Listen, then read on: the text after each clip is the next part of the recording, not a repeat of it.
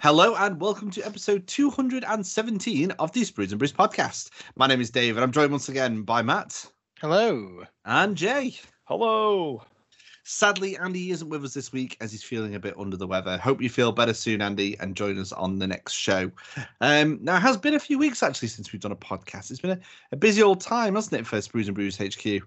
It has, but we are going to be back to regular shows again. I know we said that like the last couple of shows ago, but yeah, June, July is always a busy one for the show, and with Leviathan, and all the other cool stuff coming out, it's been a little bit busy, but hopefully we should be back on track because I missed doing the podcast, guys. Yeah, I've missed it as well. It's always fun getting to chat to you guys about some geeky stuff. I know we do it out of podcast as well, but it's more fun doing it on this. It's the news. I missed the news. And actually, we're coming back with a good episode because we've got plenty to talk about. First and foremost, we have an interview with Ali and James from the Battle Box later on in the show. It's a new, we basically call it like a loot box, service, which is focusing on the hobby. So we're going to chat to those guys later. We've also got a preview to talk about. This past weekend, it was the not 40k Warhammer preview. Spoilers alert, there's no Warhammer 40k stuff in there, but there was plenty of other things which we're going to chat about later on. Unless you've been sleeping under a rock, Leviathan is now out. So Matt asked whenever the last podcast was, the top three for this podcast would be our favourite models from that box. It's a really hard one. It's a very hard one, that. It is a hard one. So we'll be discussing that towards the end of the show. And we also have a bit of news as well, don't we, Matt? Yeah, a few little bits of news, but obviously the bulk of it's going to be in the not 40k preview, which is super exciting. Excellent. But before we get stuck into all of that, it's been a few weeks, so surely we must have been doing some hobbying. Isn't that right, Jay? Let's start with you. Joe, actually, thinking about it, my hobby has just been Blood Angels in various forms. Okay. Actually, no, that's not all. That's not all. I have done another bit of hobby. So we were very lucky to be sent from Parabellum the Wardron one-player starter set. So these are so Conquest, is it Last Argument of Kings? It's it's sort of like where you could get your Warhammer Fantasy Old World fix, isn't it? Rank and file battle game where you rank and file. But I think it's got enough to kind of differentiate itself from Warhammer as well. There's a really interesting mechanic where different units weighted differently. So you've got light units and heavy units, and that will determine the kind of like how quickly they get onto the battlefield, which I think is a really nice kind of mechanic. Yeah, it's really cool. And you have like your cars, don't you, for your different regiments. So I've been putting together the plastic models from that set. You get, I think it's 31 miniatures in the army, and they're sort of a cross between lizardmen and orcs in the sort of fancy sort of archetype. They kind of remind me of World of Warcraft trolls. Yeah. They're really, really interesting sort of aesthetic to them, really. The scale is slightly bigger than what you're perhaps used to with Games Workshop models, which is also great because there's a lot of detail on these models, and they're going to be really, really cool to paint, I think. Yeah, this is the first like new. Cause I kind of refer to new Parabellum stuff and old Parabellum stuff where the sprue designs and the kind of technology that they've gone into making the molds is improved like massively since that first kind of starter box, if you've only dabbled in it then. And these are, getting on par with like GW kits for kind of like detail and molding, and they look incredible, don't they, Jay?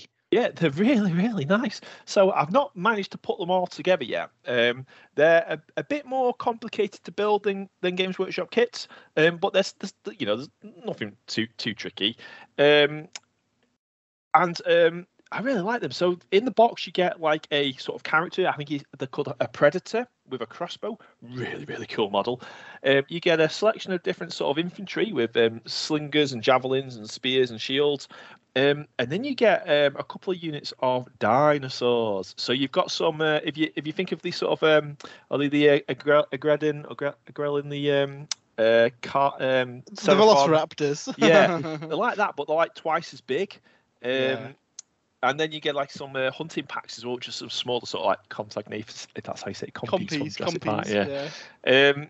So I'm putting these together. They've sort of been, while I've in between painting Blood Angels, I've been building them, and I'm really looking forward to actually getting them on the table, Matt, and just having a game the game's with it. Really fun. I've been putting together the Parabellum very kindly sent us a load of City State, the newest kind of Grecian faction, and they're really nice too. So I think once we've got those built, Jay, we'll have a bit of a game, and I think we'll film it as well. I said we'll do some battle reports on it because I think it should be a fun one to play through. Yeah, it's definitely will fill that Warhammer Fantasy sort of gap, scratch that itch, I think. So so that's one bit of hobby I've been doing, and then in parallel to that, there's been a couple of other Blood Angels projects I've been working on. So we went to the Warhammer World Kill Team narrative event, Escape the Galadark, a couple of weekends ago, and to that event I converted up a Chaos Legionary kill team to look like Blood Angels. So I mixed a lot of the old sort of Blood Angels Firstborn, Death Company bits, Primaris range, Sanguinary Guard, to convert up sort of a Blood Angels kill team, and then we took them to the event. And then we've also got next weekend, me and Matt at the Warhammer World again for the Horus Heresy Doubles event, 1,500 points each, and I shall be bringing the Sons of Sanguinius to that. So as we're sort of podcasting now, I am working on my, I like to call him the Jump Dreadnought. He's basically, a Blood Angels Dreadnought with a jump pack on him, who will be in my 1,500 point army. So that's been my hobby, really. Excellent. Yeah, you've been really busy with those Blood Angels. And honestly, Jay, your kill team looked amazing. Oh, cheers, Dave. Yeah, I really enjoyed using them. They were good. I mean, I didn't have much success over the course of the weekend. Better than I did. All of the Blood Angels died when they were trying to escape the Galadark. So, but I mean, that seems to happen a lot to me at narrative events. I remember, I think it was in the second game, my kill team leader, he was obviously a casualty in that match, and then you roll dice at the end to see whether they take a battle scar. Of course, mine just died, so it took me the entire weekend to get my leader big battle scar. That is, Jay. Yeah, back to where it was at the start of the weekend. So there you go. We'll actually cover Escape from Galadark in a little bit more detail towards the end of the segment, because I think we're all like to kind of chip in and kind of chat about the event, because it was a lot of fun, Matt, aside from Galadark, what have you been doing these past few weeks in the hobby? What have I been doing? So I've been up to a fair bit as well. So we very kindly sent 2 of the new Dawnbringer boxes. Well, 4 of the new Dawnbringer boxes, but I painted up 2 of them. The Herald of Decay, the new mounted Nurgle character, and the Marrow Scroll Herald for the Flesh Eater Courts. And I've got to say, they are both absolutely gorgeous kits, and were a joy to paint up. The Nurgle character and horse is one of my favourite models I've painted for a long time. And it has a very old school vibe to it, that one does, I think. It does. I think a lot of people might pick this up for use in the old world. Yeah. It'd make a really nice Nurgle sorcerer on horse for classic Warhammer. So he looks really good. And again, the new Flesh Eater Courts, the poor Flesh Eater Courts, they had some amazing characters and stuff. And the infantry kit out of Warcry, they just need those basic ghouls bringing up to date, don't they? Or we were chatting off air a little while ago about you can have really cool things such as Bat Cavalry, Bat as Riders, a Flesh Eater analog to the Pegasus Knights. How cool would that be? That would be ace. So I'm kind of really excited. Obviously, they came in the big Dawnbringer boxes, so I've got a load of stuff to build up, and I'm quite excited to get in the Flesh Eaters ready, because they're probably going to get a box at the end of the year. So yeah, really, really enjoyed doing them. And then I've also been working on my white scars for my half of the Horus Heresy doubles, and to say that I've cut it quite quite close to the line is a bit of an understatement, but the entire army is built and it is sprayed, and to be fair, because the white scars and the main colour is white, isn't it? So I've sprayed them trench brown from Colourforge, and then matte white from Colourforge, targeted and angled, so that there's always a bit of brown kind of in the recesses and underneath it. And that kind of gives me my white already. So all I need to do is block in the metallics, block in the bits of red, really. I might do some dags and stuff. I've actually found a transfer sheet, and they've got kind of Chinese pictograms for denoting different squads. Oh, so I cool. might actually do them on like the front right of each jetpack, kind of like kind of the nacelle on the front of it, to kind of differentiate which squad's which. Like they've got kind of like a kind of tribal kind of look to them. That's cool, and I think the red sort of spot color will look nice against the white as well. Yeah, so and I've got a week and a day to paint If anyone them. can do it, Matt, you can do it. Yeah, well, I'm certainly going to try. The backup plan is Sons of Horus, led by Garvior Loken. But I'm hoping to get these done. I should get them done. Get some painting done over the weekend. Get some painting done. As long as you don't bring traitors, I'm happy, because I'm pretty sure we could do Loyalist Blood Angels and traitor Sons of Horus, but I'm pretty sure none of our units will count as scoring. No, they won't talk to each other. So no, I'm really happy with them. I'm looking forward to expanding these to 3,000 because we've got tickets to another event in September, is it? And basically, I need to. So I don't know. I must be some kind of like masochist or something, because I built an army of chariots. I built. Yeah. This was 6 boxes of jet bikes, I want to say, and I think that's why no one else can get them. This is why no one else can get them. Yeah, I've got another 5 on order from Element. I've been on order since like January when I thought of doing this army. So when they arrive, I've got enough jet bikes to do pretty much a full 3,000 point jet bike mounted army, which will look amazing. Yeah, but really I don't think I'll ever want to build another jet bike in my life once they're done. The thing is, if you're playing White Scars, you've got to lean into the jet bike. So as you may as well play a different Legion. Yeah, and I'm really happy now they're built. They look really cool. So I'm going to put some magnets on the bases and put some magnetic sheeting in the bottom of the case, because I'm not having these boys come off their bases because they're going to be a nightmare to fix. Yeah, they look amazing, Matt, and I'm sure you've done this on purpose just to really test your painting speed, because we all know you can paint armies really quickly, and you've given yourself a big deadline. But you'll do it. I've got faith. You'll do it. We're not scared. We'll see. That, I guess, that moves over to me. What have I been doing in the hobby? And there's quite a bit going on at the moment, but the main things to touch upon is, you mentioned Dawnbringer boxes. Matt, you kindly allowed me to paint the other 2. So first of all, we had the Rumble. I think he's called the Rumble Rouser. He's Rouser. the Rebel. Rabble Rouser. He's a rabble rouser. He rabble rouser. Rouses up the goblins to. That's the badger. So it's funny actually, because I've been really tempted to start a Gloomspite army, and this was the perfect model to kind of test out a scheme on. I was quite happy with how he turned out. He's a great little character. He was a little bit fiddly to build, I'll be honest. Especially his like skull kind of helmet that he's wearing. But he's a really fun and characterful model. But then I also got to paint the Grimhold Exile, which is the new Fireslayer character, and he was really nice to paint, to the point of which I suddenly all wanted a Fireslayer army. I was really happy with how he turned out. I think he's probably one of the best models I've painted. I was really proud of that one. He's on the social media, isn't he, Dave? You've posted him online. He's really cool. When I saw this model in the WhatsApp chat, I thought you'd done a cracker. And I think even the basing that you've used on it really cool, with like the lava effect, the fire effect. You were too impressed because it hadn't crackled really, but I think it kind of looked like cooling magma then, didn't it? Yeah. So I basically, it's the same basing scheme as my Skaven, but instead of like the Warpstone green glow underneath the crackle paint, I went for a fiery red.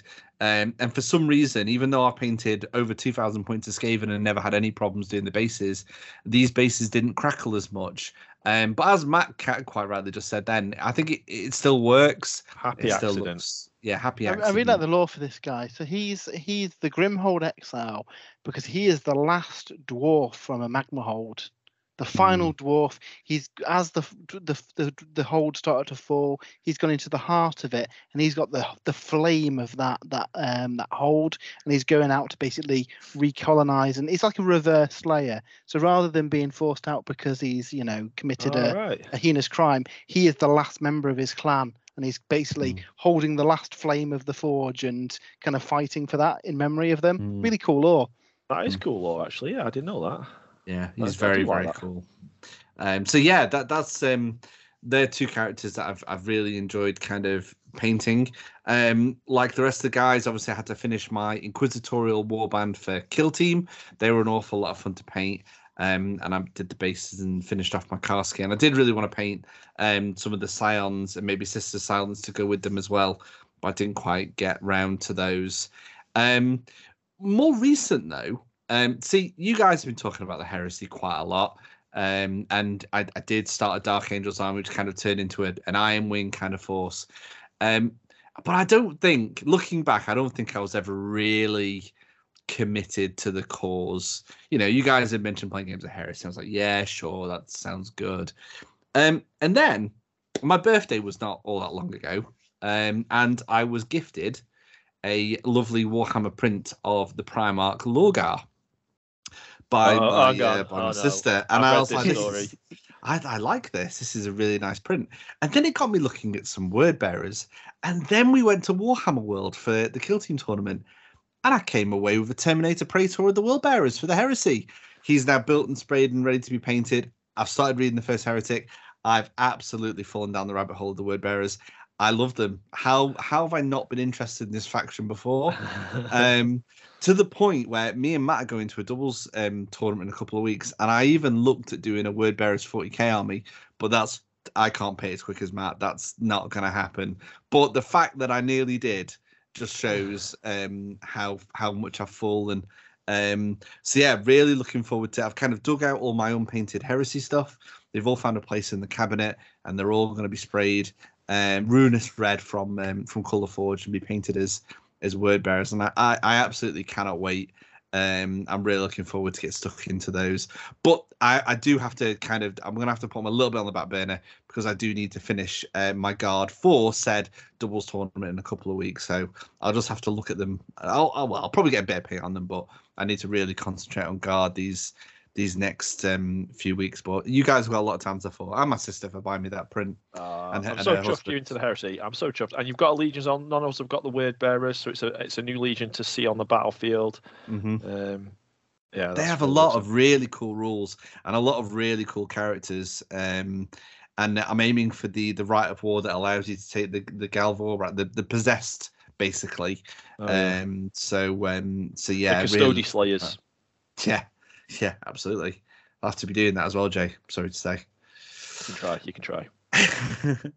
So that's about it, really. I'm surrounded by different projects I want to get stuck into, and I'm having to put them into some sort of priority order, which is very, very hard. Oh, one other thing I've done, I've also sprayed some AOS scenery because I'm going to get some of that done for reasons in the next few weeks as well. So yeah, I think that's our hobby update. But as promised, I think we should just before we move into the news, talk a bit more about this Escape the Gallowdark Kill Team event that we went to. Was it last weekend? No, it wasn't. Weekend before. Time absolutely flies.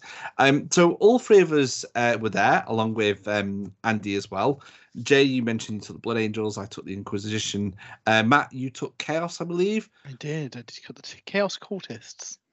And Andy took along the Intercessors. It was 5 games over 2 days, 4 2-player games, and then 1 final 4-player game at the end. We didn't really know how that was going to work until the actual weekend. In essence, the kind of 4 games you played 2-player were basically preparing you for the big 4-player game at the end. Yeah, the 4-player games from the last Kill Team box. So basically, over the course of the weekend, you'd kind of like, I guess it'd be the story of your Kill Team venturing through the ship and then trying to get off it. What was really cool though, obviously it was a narrative weekend, so it wasn't strictly speaking match play. It's more about the kind of the story, and the Warhammer World Events team do some great things with narrative gaming, and they had a kind of a resource that you're trying to collect. I guess 2 resources you're trying to collect. You're trying to collect codes for the escape pods, which also had other uses in the last game, but then also like a resource that you could buy kind of things with. Most interestingly, you could trade those in for a drinks voucher at the bar. This was hilarious. Some of the opponents I played, they were like sacrificing the mission objective to try and search as many scrap heaps as they could to collect these stim points so that they could get all the drinks from the bar. It's hilarious. It's a really good idea. I don't think they've done that before, have they? No, I mean, we'll see how many drinks they gave away if they do it I know, again. just to find out like what the tab was at the end of the night, at the end of the day. And what was really cool as well, on the Saturday night they had a pub quiz as well. Oh, what was it? What was the one that got us? It was hard. Warp It was Covens. hard. Warp Covens, yeah. Yeah, that was good fun though. So I really enjoyed the event. I somehow managed to escape from the Gallowdark and got a nice little trophy. My Chaos Cultists made a deal with some, I think it was a Khorne warband. So while they were just like horribly murdering Space Marines, my guys were just skulking off and getting to an escape pods and escaping from the ship before it hit the proverbial fan. I mean, that last mission was pretty cool because you had to have collected these data cards or data they were data points, weren't they, from terminals and things over the course of the weekend. So you went into the final battle with, if you'd been quite effective in your previous games, with a stash of these data cards, data codes. And then in the last mission there were several plasma generators in the sort of on the board, and you had to reactivate the plasma generators, and that would allow you to re-enable the escape pods. But you had to consume these data codes to reactivate the plasma generators. And obviously, a single player didn't have enough of this resource to enable all the plasma generators. So you had to sort of work with your opponents to make sure you managed. Otherwise, no one was getting off the battlefield. And then as soon as the last plasma generator was sort of activated, it was that's it. Well, gloves are off now. It's all fair game. Every man for himself. Yeah, there's a really cool mechanic where obviously it took an action to get in the escape pod and took an action to launch the escape pod. So you often had the situation where you'd move up, get in it, and next turn you'd launch it. But obviously your opponent could just drag you out of the escape pod as well. Yeah, I was good. So the Blood Angels, they sort of they helped their fellow Astartes on my side of the board activate the plasma generators again, and then I decided to start killing them. I tried to take a few models off from each warband I was facing. Unfortunately, every time one of my Space Marines got into an escape pod and tried to launch it, it blew up. In the pods. So the only Space Marines that didn't get blown up by the escape pods were blown up by the opponent. None of my Space Marines get off the Gallowdark. I managed to get 3 of my Inquisition off. I tried to play it a bit narratively because I had like my 5 Inquisitorial agents, and then they had like the Carskin kind of as they're filling out the kill team. They were trying to get the Inquisitorial agents out. So even though there was probably a couple of moments where they could have probably jumped in and escaped themselves, I didn't. I let my agents. I managed to get 3 off. I think only 1 blew. Oh no, I don't think I actually lost any to explosions. I like your game sounded a lot friendlier to begin with than ours did. Although there was kind of a bit of an agreement before we started rolling dice that we would just get these generators on, and then obviously it would start. That absolutely did not happen. But all 4 of us were. I think a grenade was thrown at me first. Oh, that's it. And then I was there. Then honestly, who throws a grenade? In the end, we did kind of work together to switch them on, but. I mean, I think I'd already lost like 4 guys by the time that had happened. So it was pretty brutal. But I loved the scenario; it was fantastic. Yeah, it was fun. It was a good event. They had an air horn, running around with an air horn. The event staff did. They had sales. So there was what was the sort of marketplace called? It had a really cool name. Where's me kill team? Here it is. I've got the book down here. Let me tell you what it was. Because you get these really cool binders when you go to the narrative events at Warhammer World, and filled with all the sort of missions and all the sort of event-specific equipment and rules and things like that. So we come up with a binder here. You've got these narrative data cards that you could use. So I'm just running through mine here because they're little like marketplace where you could go and barter and trade in your sort of stims for different they had like equipment sales, didn't they, and you had to buy food to keep your kill team going throughout the course of the weekend. The zone of equitability, Zoe, so you could buy food, rare equipment, medical attention. There was even a cloning tube that you could go to. Unfortunately, you have to clone the guys while they're still alive to bring them back. It was too late for my poor Space Marine leader. So yeah, I mean, these are my favourite events at Warhammer World, the narrative events. It's such a sort of immersive weekend, and you tend to get a lot of like-minded people there as well. So all your games are very, very sort of narrative and a lot more focus on the story and the drama rather than the winning and moving up the tables. And sometimes Kill Team can be a bit wonky with the scenery and stuff. I think it's one of those games that works really nicely as a narrative game with everybody in the right kind of like mindset. Yeah, that's it. They lend themselves, don't they? Like I remember there was a really cool, my first mission, there was like a sentry turret in the corridor, and you could sort of reprogram it to work and target your opponent. Then it would go on a cooldown in between rounds. There was another mission where you had to one player had to get a sort of patient to a medical bay, a surgery table, and perform these actions on the surgery table to try and obviously resuscitate this patient or keep this patient alive. The opponent is trying to get to the patient and execute them. It's really, really cool. Yeah, highly recommend doing them if you do get the opportunity to do one. And speaking of events in the future, we've got a 40k team event coming towards the end of the year, so very much looking forward to that one. Oh yeah, that's gonna be so cool. Unfortunately, it'd be like the Age of Sigmar one we did, but sadly you had COVID, Matt. So hopefully you won't pick it up this time, and you can come and join us. Hopefully. Yeah. So it was a bit of an extended hobby update, but we did have plenty to get through. So I hope you guys enjoyed that little chat. But let's get stuck into some real juicy content, and we're going to start with the news, which is coming up next.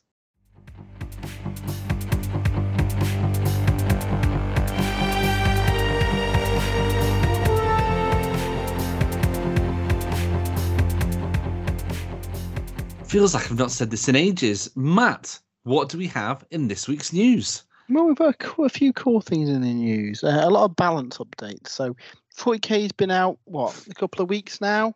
Leviathan in the 10th edition. Obviously, the rules have been free on Warcom as well, which is amazing for the new edition. And obviously, they've had a chance to play, some proper games with it. And quickly, there's a few things that stood out that maybe were a little bit more powerful than they could have been as well. So the Eldar with their Strands of Fate could do some really kind of like funky things, like hit on a 6 and then wound on a 6 and use a chain of different dice to basically do what they like.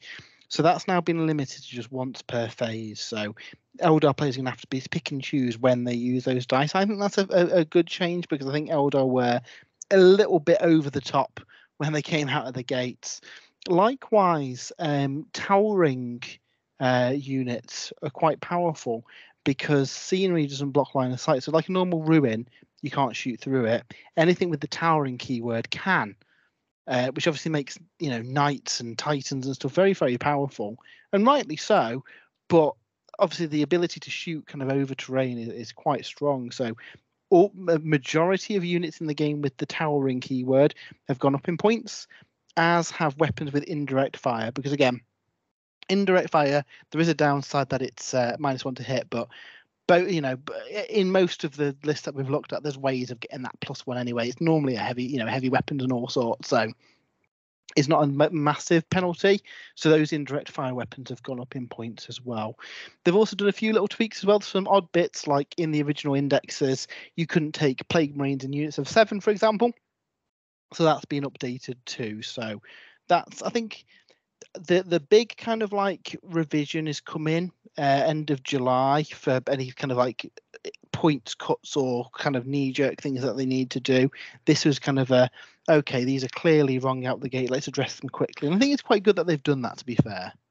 Yeah, I mean, the Eldar, I mean, there was a double whammy for the Eldar, really, because they also benefited from the towering rules, like Imperial Knights. So there's a particular nasty combo with an Eldar Wraith Knight, which is towering, so can shoot anything on the board. And then the combination of devastating wounds and Strands of Fate mean that you could just pick that 6 out of your Strands of Fate dice and do, like, was it 16 mortal wounds with a Wraith Knight's attack on anything on the board? And he gets multiple shots with that gun, and you can use multiple Strands of Fate dice. So they've definitely had to do something about that straight away. And I think if you look at some of the results that have been posted online, Eldar are sort of running away with it at the moment. And it is early days, but there's definitely an issue there. Now, I think it's really good that they've come out straight away and just said, yeah, that's a problem, here's a fix for it. But it's not the final fix, I don't think. And I'm not sure, actually, whether it's the right fix, really, for that problem. And it'd be interesting to see what happens over the coming weeks and months. They might tune it. They might come back and say, actually, okay, we need to change that again. But the fact that they're able to do that, it's almost like a living rule set. I don't think that's a bad thing. No, You know, especially it's with points and stuff no longer sitting in the codexes as well. yeah. I think with a lot of the rules being free, that's good. The big question is what happens when codexes come out? Is that now locked to the book, or is that online too? And I guess we'll find that out in a couple of months, won't we?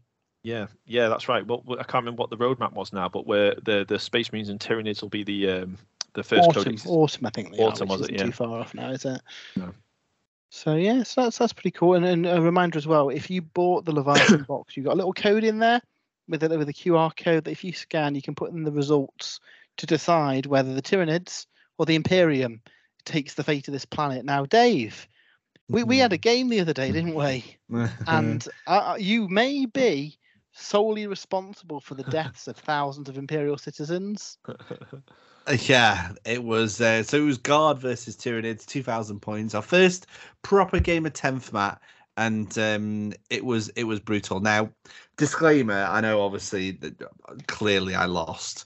I have probably said on this podcast quite a few times about how badly I've rolled in some games. Categorically, that was probably the worst dice rolling I've ever done. In particular, turn 2. I don't think I've ever rolled as bad as I did in that game. See, you were very unlucky. So Matt, you took, obviously with the new army building rules, you get a lot more flexibility now, and you basically took an army of monsters. Well, I took a lot of monsters, but I also had a big unit of termagants in there as well for kind of objective holding ability. So you had one, but predominantly, if you had 10 units in your army, 9 of them were monsters, right? Yeah, it was very monster heavy. So, and Dave, obviously, I think you took a more balanced list in terms of unit choices.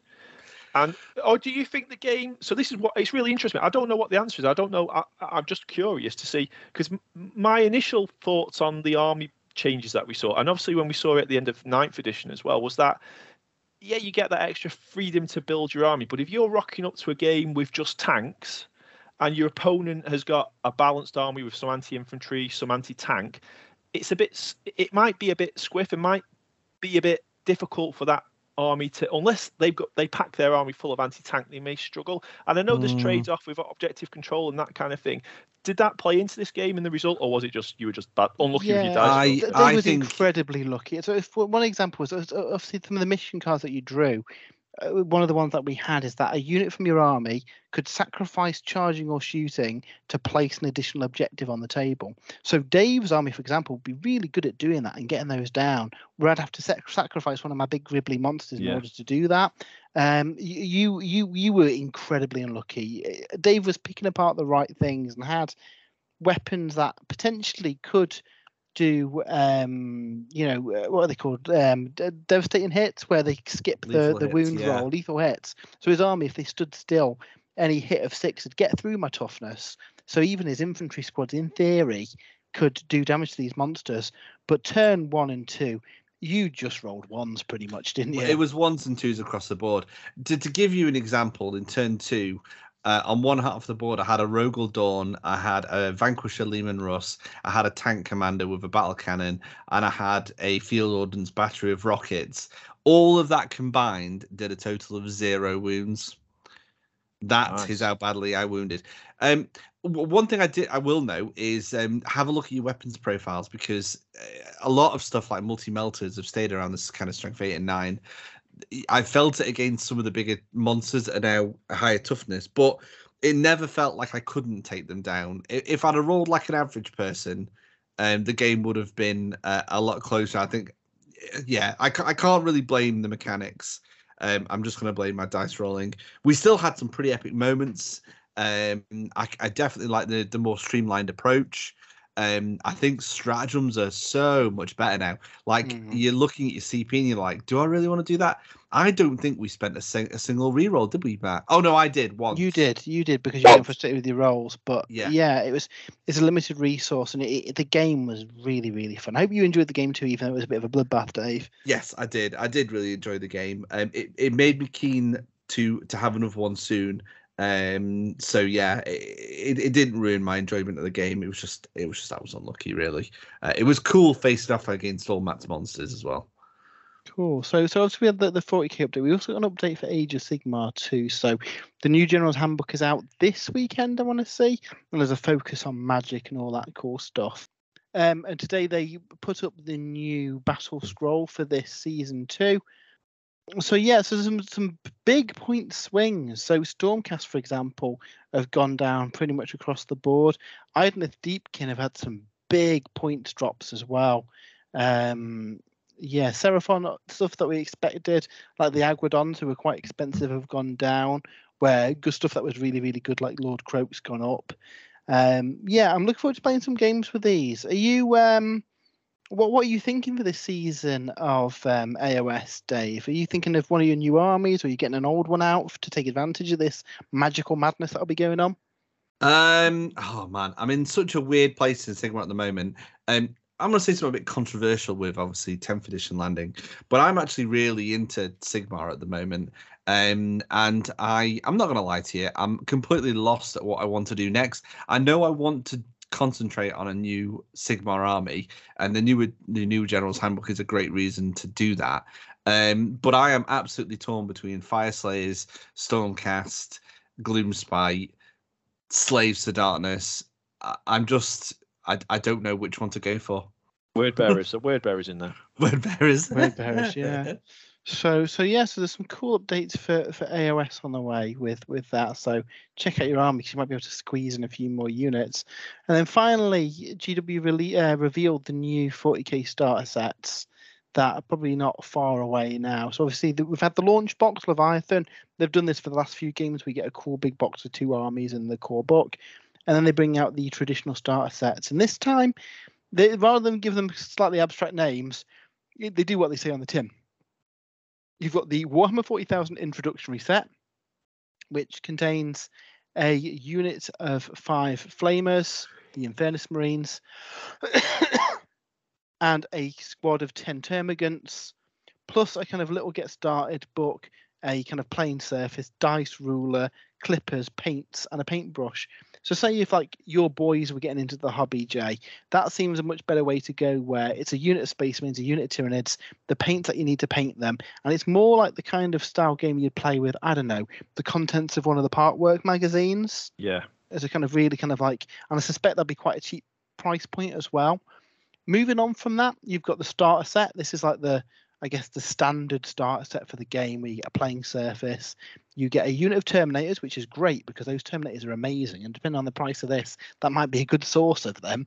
Yeah. 5 Infernus Marines, the Captain and Terminator armor, facing off against the Tyranids. So 20 Termagants in this one, a Winged Tyrant Prime, 3 Von Rhein's Leapers, and a Psychophage, which I know you love so very much, Dave, after our game. You also get like the data cards and like an introductory handbook on how to play the game. And then stepping up from that, they've got the Ultimate Starter Set, which contains a couple more units in there. So you get a Librarian for the Space Marines, and you get the Barb Gaunts for the Tyranids.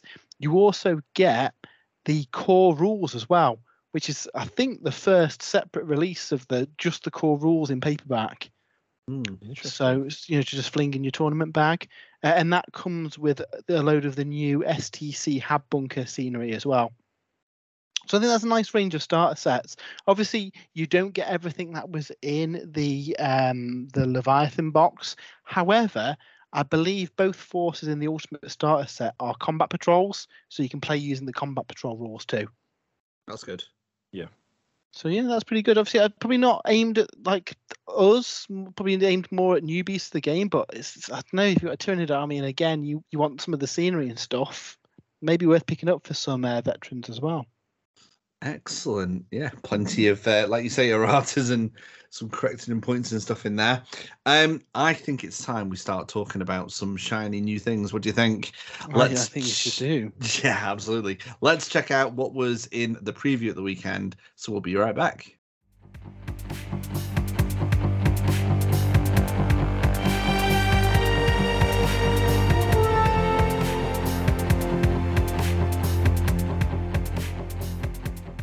So this past weekend, Warhammer Community hosted another online preview, the aptly named Not Warhammer 40k preview. So we got to see a lot of tasty stuff, which we're going to run through now and have a quick discussion of what we think. Matt, I believe you have the running order in front of you, so do you want to take us away? So it was exciting that because I've seen a lot of 40k stuff, and to have not 40k stuff is it's quite exciting because there's a lot of stuff coming. And I think Jay, you certainly were excited for this one because obviously there's a couple of systems that you're very much into, and we're hoping we get some cool reveals here, and we'll find out at the end whether you were like excited or disappointed by what we saw. First of all, we're going to visit the Age of Sigmar, where really we got the big kind of reveal of the cities of Sigmar, and I don't think we've seen everything here. I think this is more a kind of this was the content wave of the launch box, wasn't it? I think we saw it plus was, one of them. Yeah. So the new launch box, and launch box is something they've done for pretty much every new release now in 40k, haven't they? In Age of Sigmar now, where they've got a box with a number of new kits and the book and the cards and all that cool stuff in there. And I've got to say, this one looks phenomenal. So you get 2 units of the new Free Guild Guard, I believe they're called. Free Guild Steel Helms is the new infantry kit. And these are just like the normal dudes that have been conscripted into the militias.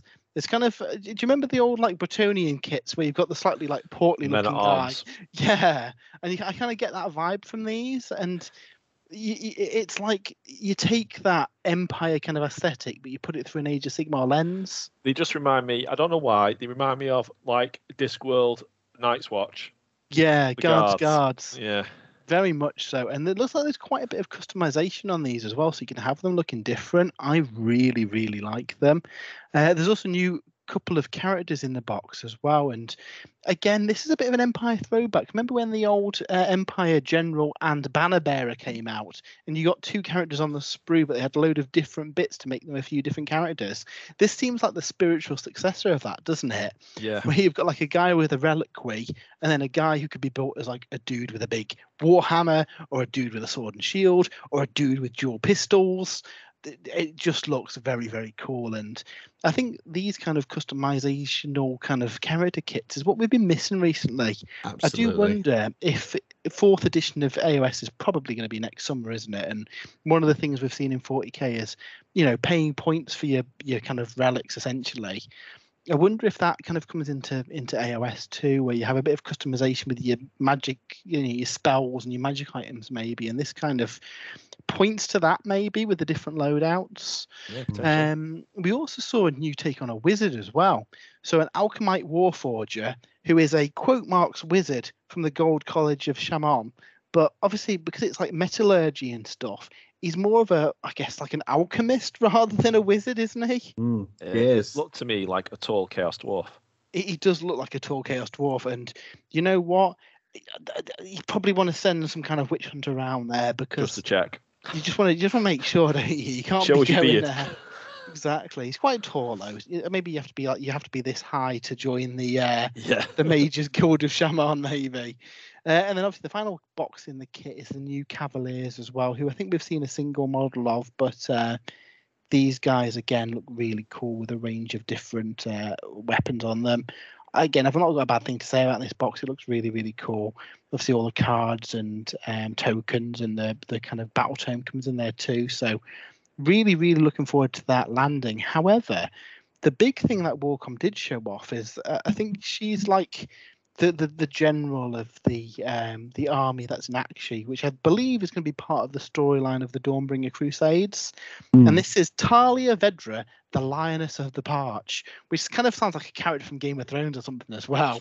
But she is riding what can only be described as the most beautiful manticore I have ever seen. Oh God, this mini. It's very cool. Very cool. Like, lions are cool, and eagles are cool, and scorpions are cool. But if you combine them all together and then put like an Empire general woman on the top of it who can wield all sorts of different weapons, yeah, this is really, really cool. Now I suspect that's probably going to come a little bit after the launch box, but if that's, we've kind of seen the mobile tower, haven't we, with an ogre, with a kind of a tower on the back of it, and we've seen her. Can you imagine what kind of cool stuff's on the way for them? Yeah, I'm really looking forward to what we're going to see now. She's just amazing. That Manticore is absolutely superb. She's a reason to collect that army. Yeah, I mean, I'm going all in on the Cities of Sigmar. I've already got a Cities of Sigmar force, but I feel all the old stuff, it's not really going to stand up to the new stuff, is it? No, I might think strip it's that going to and be a use that for complete. the old world. Yeah, I put it on square bases. Yeah. So these are really, really nice. Any of you tempted to start a Cities of Sigmar force then, or are you? I know you've got temptations for every army at the minute, Dave. She's amazing. She's absolutely superb. But no, I don't currently have an inkling to get cities, but she might have to be purchased at some point. But no, not right now. Yeah. How about you, Jay? You've I think it's safe to say you'd fallen out of love with Sigmar for a bit. Would these maybe turn your head? I think they're a very, very nice looking range, and I couldn't rule out picking a few kits up to paint up.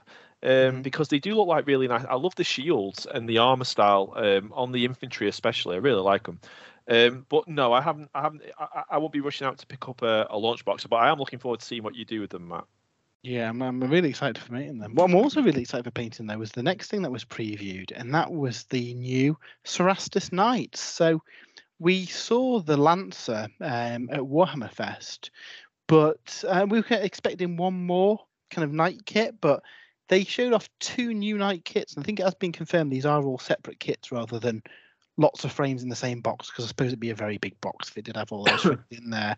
But the Cerastus Knight Acheron, which is a flamer-based knight with a massive flame like a chainsaw thing, and the Castigator, which is a kind of like bolter and sword.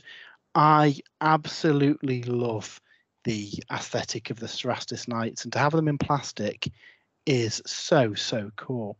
Now, I guess the big question is, how posable are the legs? It's hard to tell from the images. Well, the standard knights from GW all have the same leg pose, but looking at these pictures, I think there is a bit of variance to how they can go together. More like the resin ones from Forge World. That's good. Yeah, I really like. I've always liked the Lancer. I think I'll be picking up a Lancer for sure to add to my Horus Heresy army, because you can obviously just ally them in. It was weird because obviously we knew. I think we knew the Knight Lancer was coming from Warhammer Fest. Interesting. I mean, out of all the models that are in resin that they could have released in plastic, the Knights weren't top of that list for me. And not that I'm disappointed, but it's a bit. It did surprise me. I suppose it's an obvious one, isn't it? You have a core, a couple of frames for the body, and then all the different weapon variants is just an extra sprue, isn't it? Yeah. So there, by all accounts, they should be out soon. I think on the roadmap it was the summer for the Knights to come out. And obviously, this is 3 different boxes. So I will be painting these as House Malanax to march alongside my traitors. If you picked up these 3 and 3 boxes of armigers, I think that's a 3,000 point knight army. So it does make it a lot more achievable to do a knight army in Heresy. And the fact that you have to take 2 armigers per big knight as well makes it a little bit more fun for your opponent as well, because they're the armigers are your line units that you can score, but obviously they're a lot easier for your opponent to kill as well. Have you fought against armigers yet, Matt? Not in Heresy, no. They're like mini dreadnoughts. Yeah. I'm more worried about the armigers than the knights. So yeah, but it should be fun being able to use these, and that's a big kind of hole here in the preview was the lack of a Primarch, but we'll talk about that at the end of this section, because I know you were expecting to see, well, I think we were all expecting to see a Primarch, weren't we? Moving into Warhammer Underworlds, though, we got a new warband. Now, we know that this season is not going to be, a big box with scenery. There's going to be lots of smaller little releases, all still themed around the Gnarlwood. And we got the Monster Killers, who are a group of Kruleboyz who hunt and capture monsters. I've seen the Kruleboyz, you've got lots of kind of enslaved monsters, haven't you, acting as mounts? And these are the guys that run out and capture them. Dave, you're our kind of like resident Uruk expert. What do you think of these chaps?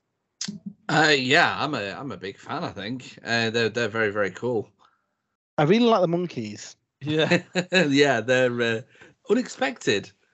Well, we saw the gorillas for the Flesh Eater Court, so every warband Warcry warband now it needs to have some monkeys in it.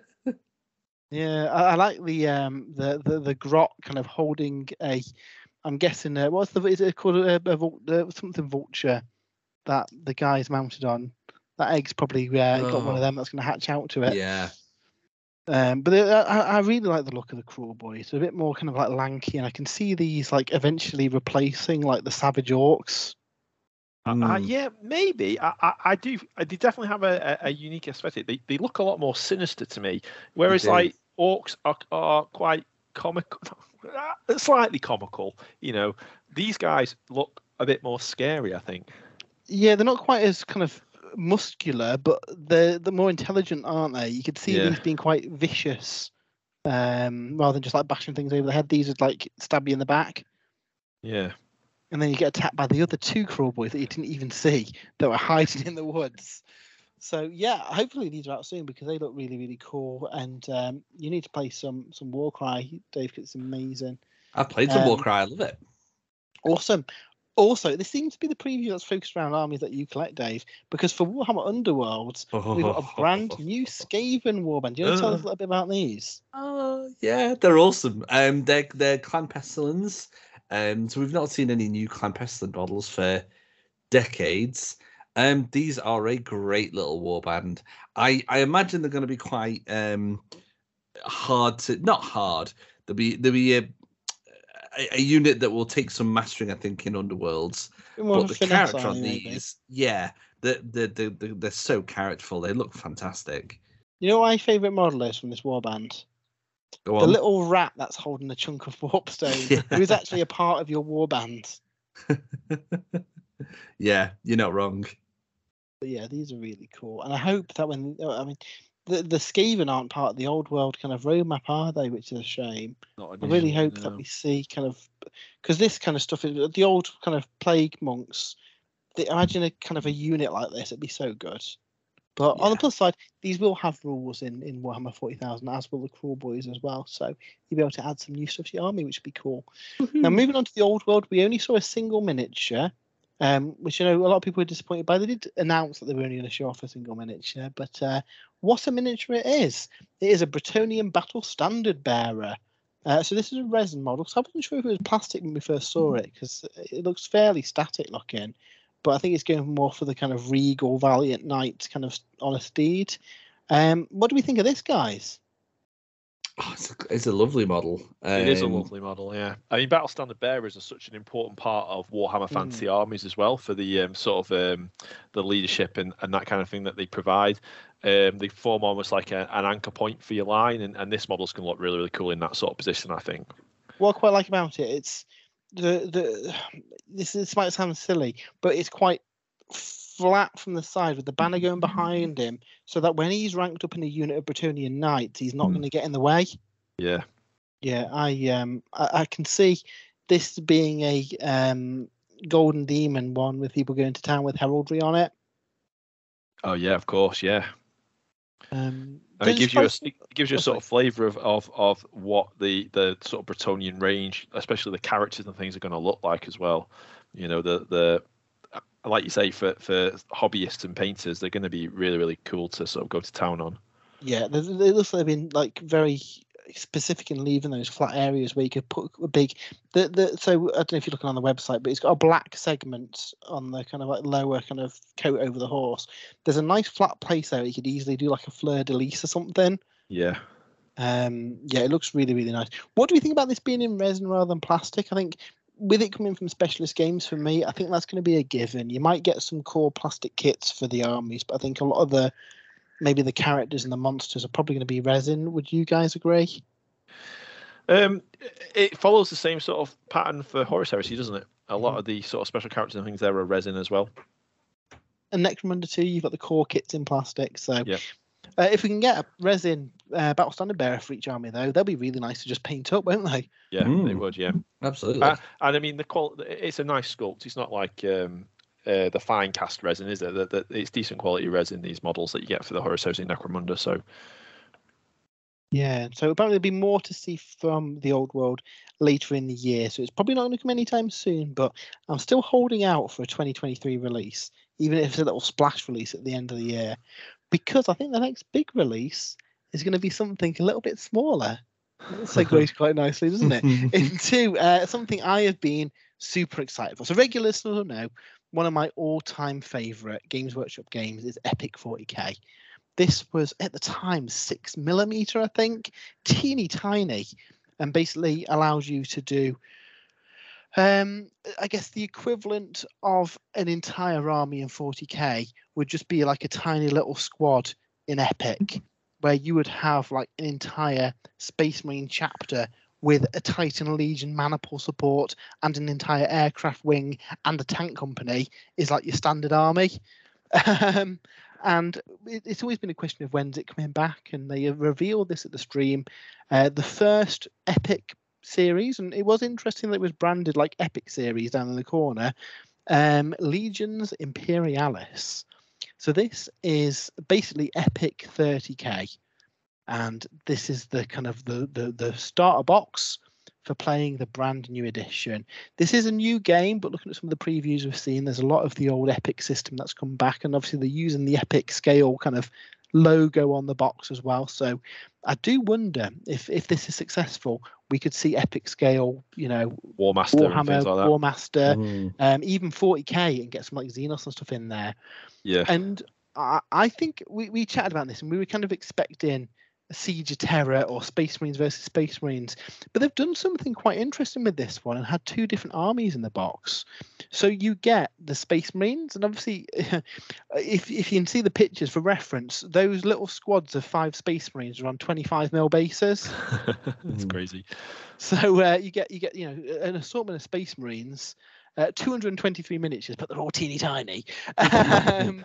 You get some Predators in there, you get some Contemptors, and you get some Sicarans.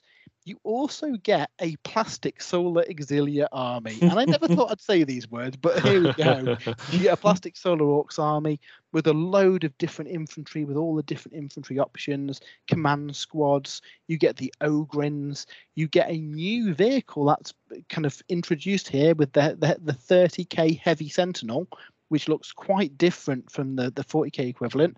And I do wonder if the Solar Auxilia, I guess when the Solar Auxilia get a plastic 40K release, I suspect we'll see that tank with them. We get Malkadors in there, we get Lehman Russers, and finally we get 2 Warhounds equipped with new weapons. You've got plastic rocket pods, you've got a plastic Volkite gun, and you've also got the Ursus Claw for people who want to, what was the line for that book? Release the Ursus Claws. Where they're taking down the, trying to open up the Eternity Gate. You need Sanguinius there. You do need Sanguinius there. So I was really kind of surprised that it's essentially Solar Orcs with a Titan versus Space Marines with a Titan, but being quite clever, you could field that as one army for games of Imperialis as well. I love Adeptus Titanicus, but I've always wished they would release another faction, not just Imperial Titans, or you know, well, they are Imperial and Traitor Titans. There's no Xenos or anything like that. They could have done just Space Marines versus Space Marines, and I know you've talked about that previously, Matt, and it sounded like exactly that's what they would do. You know, if you look at the Age of Darkness set, that was 2 Space Marine armies that you could combine into a single Space Marine army. It's really, really cool that they've introduced straight from the bat a second faction. So you can have what you don't have in the Age of Darkness boxes. Say if I bought a box and you bought a box, and I wanted to do Solar Auxilia and you do Space Marines, we could just trade the other half and then have a really big army of just one of those factions too. Exactly, yeah. So I'm really pleased that straight from the bat they've got this variety there, and you know, I'm hoping we see pretty quickly Talons of the Emperor. Well, they said that at launch there's going to be a lot of plastic kits coming out, so you know, Mechanica might be on the way. It could be that the initial releases are rounding out the options for these 2 armies, and then in 3 months' time they do a Mechanicum release. The good thing with this, I imagine, like all the infantry, is probably on a single sprue. because they're so small. So you can the equivalent of doing a gang box for Necromunda could be an entire army for this. Yeah. And then you have your tanks and stuff as other kits, or maybe you have Bane Blades and resin and stuff. I'm really excited to see where this goes. And already they've shown off some new models that are coming as well. So the Dire Wolf Scout Titan came out last year, I think, in resin, and they've retooled it into plastic for this new game as well. It will also have rules in here for Adeptus Titanicus too. So a lot of people were worried that this would mean the end of Adeptus Titanicus, and I guess Titanicus, Titanicus, I guess, is focusing on just the Titan battle, where Legions Imperialis is the camera zooming back and seeing like the entirety of the Siege of Terror all in one go. So while Titanicus has got that kind of more, kind of the more chunky energy management and stuff, that probably won't be in Legions Imperialis, but you'll still be able to use those same models. And I think that's a really nice way of doing it. The same applies to Aeronautica, which, as we've been saying for years, is also in exactly the same scale. Now, what they have said is that for the time being, all of the Xenos things are leaving the range for Imperialis, for Aeronautica. So that kind of makes sense. If the focus is going to be this game, you can't use those Eldar flyers or those Tau flyers in them, unfortunately. But the models still exist for them. And if this is popular, and again, we've got that concept of this being an epic scale series game, who knows? We might get, once they've gone through all these releases, what have you got? Mechanicum, Demons, Talons of the Emperor. Yeah. They could potentially do all those factions for this game within the space of a year, and then next year release a 40k box. You've already got a load of armies already accounted for then, and then you start releasing Eldar, Orcs, Tau, Tyranids. Yeah. So I hope so. I really hope so. If it's popular, I think this would be good. Because then you're going to potentially see like Revenant Titans, Orc Stompers as well. Or stuff like we've seen in this, where brand new stuff that doesn't exist in the game yet. Massive stuff that you couldn't feasibly do. Yeah. But I've got a feeling this will be popular. A lot of historicals have been at this scale over the years because it lets you do that grand sweep of a massive kind of battle. And I think we mentioned even on the last podcast that you've already got that that existing scenery for Titanicus. And they mentioned during the battle that some of the guns are so destructive. You build a building intact and a building ruined, and the weapons can destroy the buildings. So maybe you've got a unit in that building, then you swap that building out for a ruined one. I think it's going to be really, really cool. The big box has got the big core Epic Battles rulebook in there as well. So I don't know at this time whether that contains all the rules for everything. I assume it does. But then, could we see a similar situation to Horus Heresy where you then get supplemental books with the more kind of granular stuff? So maybe there's Legion-specific stuff. We're at that scale. You don't necessarily need to release a Just Aaron kit, do you? Just paint your Terminators black. Yeah. From a painting point of view as well, I think this is going to be really accessible and easy to paint. I know, Dave, you've been like, oh, that seems scary painting at this scale. You can't see the details at that scale, so you can just spray it white, slap a yellow contrast over it, and there you go. You've got an Imperial Fist army. Yeah, I mean, I personally feel you need to make those tiny little details to make them look really good. If they're only like less than a centimetre tall. I know. I mean, what does really appeal, and I think this is going to be something that's going to appeal to a lot of people who maybe like me and are worried about having loads of little tiny Marines, is building like a tank company or getting those Titans and those planes. It's still going to be an accessible system, even if you want to paint something at a bit bigger scale. Yeah, so the way old Epic worked was in detachments. So your equivalent of your tank company army for your Dark Angels, Dave, you'd buy that entire army as a choice for your army, and boom, there you go. I've got all these tanks. Obviously, you don't know how the army list building works in this, but they kind of implied it was the same kind of thing, where you'd buy, I don't know, the contents of the Age of Darkness box as just a unit on the battlefield. So yeah, I'm very much looking forward to this one. If it's similar to how the old kind of Epic game works as well, where you've got alternating activations and order dice. They had another article where they kind of talked about some of these things. It looks like that's much in play. So you might give an order for a unit to move at the double or another unit to hunker down and shoot. You do all that in secret and then reveal what they've done, and then you alternate activating them. So similar to Adeptus Titanicus, that's part of the strategy, activating in the right order. So yeah, I think this will be fun. You've not played this, have you? I've never played Epic, no. I'm sort of aware of it, and I'm aware of the sort of scaling, like you say, the sort of detachments and building blocks of your army. I'm really looking forward to playing it. I'm really looking forward to recreating battles like the Saturnine Wall, the battle at the Eternity Gate, where you're reading the book and you just can't comprehend the scale of the forces that are in play. And as much as I like I love the Horus Heresy game. You don't get that scale from it. It's very much small engagements in a cityscape or around a bunker or something like that, rather than mass warfare on like 4 different fronts with god engines and air support, and I think you still get that bit of that personal feel as well, because you do have character stands. Yeah, you do have. They haven't shown any here, but I'm assuming if it's anything like the old Epic, you'll have Primarchs. Yeah, the Primarch models came out for Epic first before anything. So yeah. I'd eat my hat if they don't have Primarchs. I'd also eat my hat if they don't release some kind of campaign system that switches between games of Imperialis and Heresy. Yeah. So you have the Siege of Terror. You have a big, it's probably only a 2,000 point Imperialis game, but it'd be the equivalent of like a 50,000 point 30k game. But then in the next mission, you zoom into like a specific part of the battlefield, and then events in that then impacts the wider battle around it. Yeah.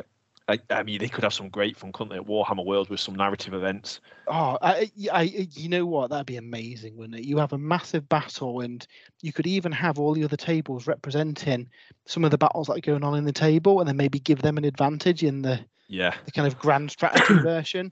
That'd be so cool. So yeah, I am super excited for this, and by all accounts, I don't think it's far off either. They were saying so. There might be tiny Space Marines in the future very soon. So yeah, I think on the whole it was a good preview. Has anyone got anything that they want to add? I know we've covered most bits. Was anyone disappointed? Was there anything you'd like to see? I mean, I guess the elephant in the room is the Primarch that we know is coming in the next month or two. Yeah. We didn't see that. I really thought we were going to see that, and I really want to see that.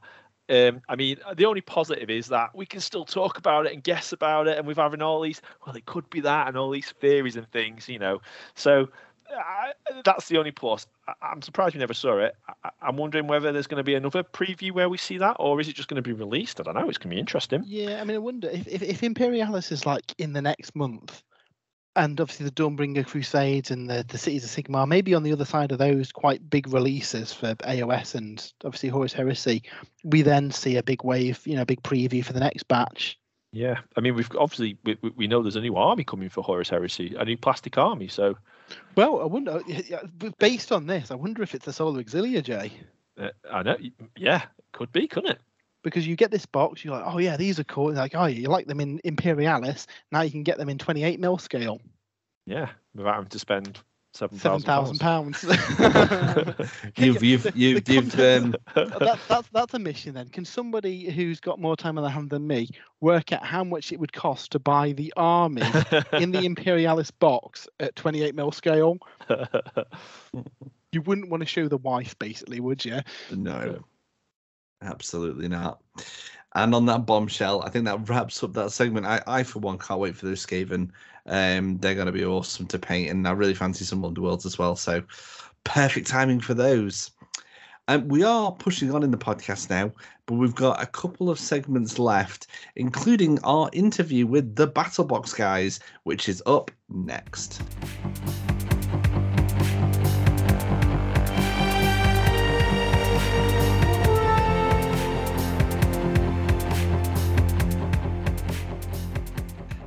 And so we move on to this week's interview for this week's podcast. And we're chatting with Ali and James from The BattleBox.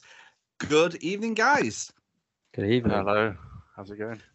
Yeah, not too bad, not too bad. Thanks for joining us on this week's episode. So I think really we should start with a few introductions. Ali, do you want to start us off? Who are you? What are you into? And what's the battle box? Yeah, sure. So my name's Alistair, or Ali, and basically I'm into a bit of everything really. So I've sort of fairly, not really recently, maybe 18 months ago, started playing Warhammer as the actual game rather than the painting side. As like a child, I got into sort of painting and then sort of came back to it after a bit of time. And then yeah, the battle box is a monthly wargaming subscription box. Essentially, it's got all the items you could sort of need and like little bits that we might think that people wouldn't normally have used, and things like that. So it could be like paints, brushes, more like actual tabletop gaming items, and stuff like that. Really, yeah. Excellent. And James, could you tell us a little bit about yourself and your kind of hobby background? Yeah, of course. Again, reasonably similar to Ali. Sort of was into Warhammer as a child. Started out with Lord of the Rings back in, I think, was it sort of 2003 time when all that came out. Those were the days. I remember those magazine series. I remember going into my local Smiths, and I used to get them like delivered into like a filing cabinet. Yeah. Oh yeah, they were the days. Yeah, we had the local news agents in the village. We used to go down, me and a friend, and pick it up every week, and it was it was crazy to build the army like that, and that excitement of grabbing it and you know, that model, or what is it this week or whatever, because we didn't have the internet back then, or we didn't have all the pre-releases or the gossip of what's coming next from Instagram or whatever. So it was that pure excitement. Yeah. And then had a bit of a break, sort of 10-15 year break, then during lockdown, just instead of playing computer games every night, I thought, I want to do something a bit creative, and I picked up a start painting set, the Stormcast one. I think it's got one, maybe two Stormcast models in it, and just picked it up from there. Then got Dominion box, and that then pushed me down the Stormcast route, and sort of here we are today. Excellent stuff. So good to hear you both sort of play the hobby. I think we'll talk a little bit more about the battle box. Obviously, Ali, you kind of gave us a brief overview of what it is. Sure. Do you want to tell us a little bit more about sort of the cost, and maybe a little bit more of a deep dive into what kind of things we can expect? Because it's basically like a mystery box, isn't it? I think they call them loot boxes. A few different companies. Yeah. So I mean, at the minute we're running it was a Kickstarter, but now it's actually just through our website. And essentially the first we're sort of calling it a pre-release box. It's £30 right now, and then after pre-release it'll go up to $30.99 a month. Mm-hmm. So essentially our box is just we're gathering all the sort of popular brands within the hobby. So we've talked to the community pre this release and sort of gathered sort of ideas on what people would like to see in the box, and that's kind of an ongoing thing. Like we're not set on anything. It's not going to be, I don't think, like a lot of loot boxes that you see out there where it's the same sort of thing each month, and it just differs by like the specific color of paint or something like that. Like we're really gonna and we are pushing for like very different boxes each month. So for example, this first month is sort of just like kind of an introduction to sort of us and who we are. So it's got little personalized items by us, but then it also has like some of the popular brands that everyone knows and loves. So Tooth and Coats, some smaller brands like Deep Cut Studio. What else have we got on there? Rival Crafts. That's it, Rival Crafts. Smaller UK company, but their products are absolutely awesome. Rivalcraft Race. We use a lot of their grass tufts and stuff on our bases. Exactly. So, yeah. No, they're really cool. And so we've got Rosemary & Co in there. We've got another UK based company called Counterattack Bases, a bit from TT Combat, and then some just of our own stuff in there as well. So like I say, it's sort of we're mixing it up each month just to keep it fresh. as much as we can. So, for example, in next month's box, we're sort of looking at maybe, something. Actually, the idea is sort of a mystery box, like you said. So maybe we won't sort of say specifically what next month is, but yeah, it will be very different to the first month, for example. Will we be looking to theme each boxes then, with a kind of theme behind them, or just like a random mix of stuff in them? Yeah, I was just going to say that, to be fair, just following up on what Ali said there about the box 2. We're sort of planning on giving people a rough idea of some of the brands that could be in the boxes. So like this pre-release one, we've done some posts on Instagram about, expect something from this brand and something from this brand and something from this brand, but there will be boxes moving forward. We've discussed having dedicated basin boxes, so it's just purely basin materials, or speaking with a miniature company that 3D print miniatures and saying, look, can we include your miniatures and including maybe 2 or 3 or 4 or 5, whatever the budget allows us to do, doing that. And I mean, again, we've even spoken to some Golden Demon painters and said, like, would you be interested in doing some tutorials, like a bit of a PDF or a document that we can include in the box, so you can follow a tutorial on how to do non-metallic gold, and we'll include everything you need to do non-metallic gold, or weathering, or basing, again, whatever that might be. So yes, we are going to try and theme some of the boxes, and again, that sort of not 100% mystery, but a little bit of that surprise element at the same time. Yeah, I really like the idea of that, because it kind of gives you the little PDF guide, but then the tools to do that in that same box. I think that's quite fun. Yeah, and again, I think there's there's some other boxes when we've been doing our research. There's some other companies that do similar things, but they focus purely on miniatures. So they release monthly boxes with exclusive miniatures from different brands. But like Ali mentioned, we're going to be doing anything from wound dials and combat gauges to miniatures, paints, brushes, covering hopefully every aspect of the hobby. And I think I prefer that, because you can use little bits of that in different, a miniature you can only kind of use in one system potentially, or for one purpose, where if you're mixing stuff in, like you say, wound markers and paints and things, you're going to be using them across your various hobbying, aren't you? And that's only a good thing, I think. And I like the fact you're going to keep the kind of the future boxes mysterious, because you kind of touched upon it with the Lord of the Rings magazine series. There's not enough surprise nowadays, is there? Yeah. The amount of stuff online now where you can, video games are getting spoiled before you even put it in your Xbox. Exactly. So you got to keep that little bit of level of intrigue. Well, that's it. Excellent. So you obviously mentioned you kind of coming onto your next box. Have you got any kind of grand plans or anything else with the battle box, once you've kind of found your feet and you've got a few subscribers under your belt? I think, yeah, we've spoke about it recently, haven't we, James, where we're sort of looking at in our local town, there is a club that we go to, but it is just sort of in the top room above a pub, and it's a bit dark, and has its benefits, though. Yeah, I mean, it's a lot cheaper because they get it for free one night a week, but it's only open one night a week. So we're sort of talking about the idea of potentially sort of opening up shop in an actual physical place, and then having tables and making sure that people can game in our local town any night of the week. So that would be like a battle box run sort of place, maybe, where we would sort of run our operations as well. So that could be quite useful. So we've got that sort of in the pipeline that's sort of just churning away. But again, it's obviously it's quite a big step. So well, that's it, isn't it? But more sort of like short term, it's more just community driven stuff, really. We want to obviously gauge a lot of engagement, but being part of the community, we want to grow it and make it more of like an accessible place. So for example, we've got a Discord, but we want to start running sort of like competitions from there based on our boxes.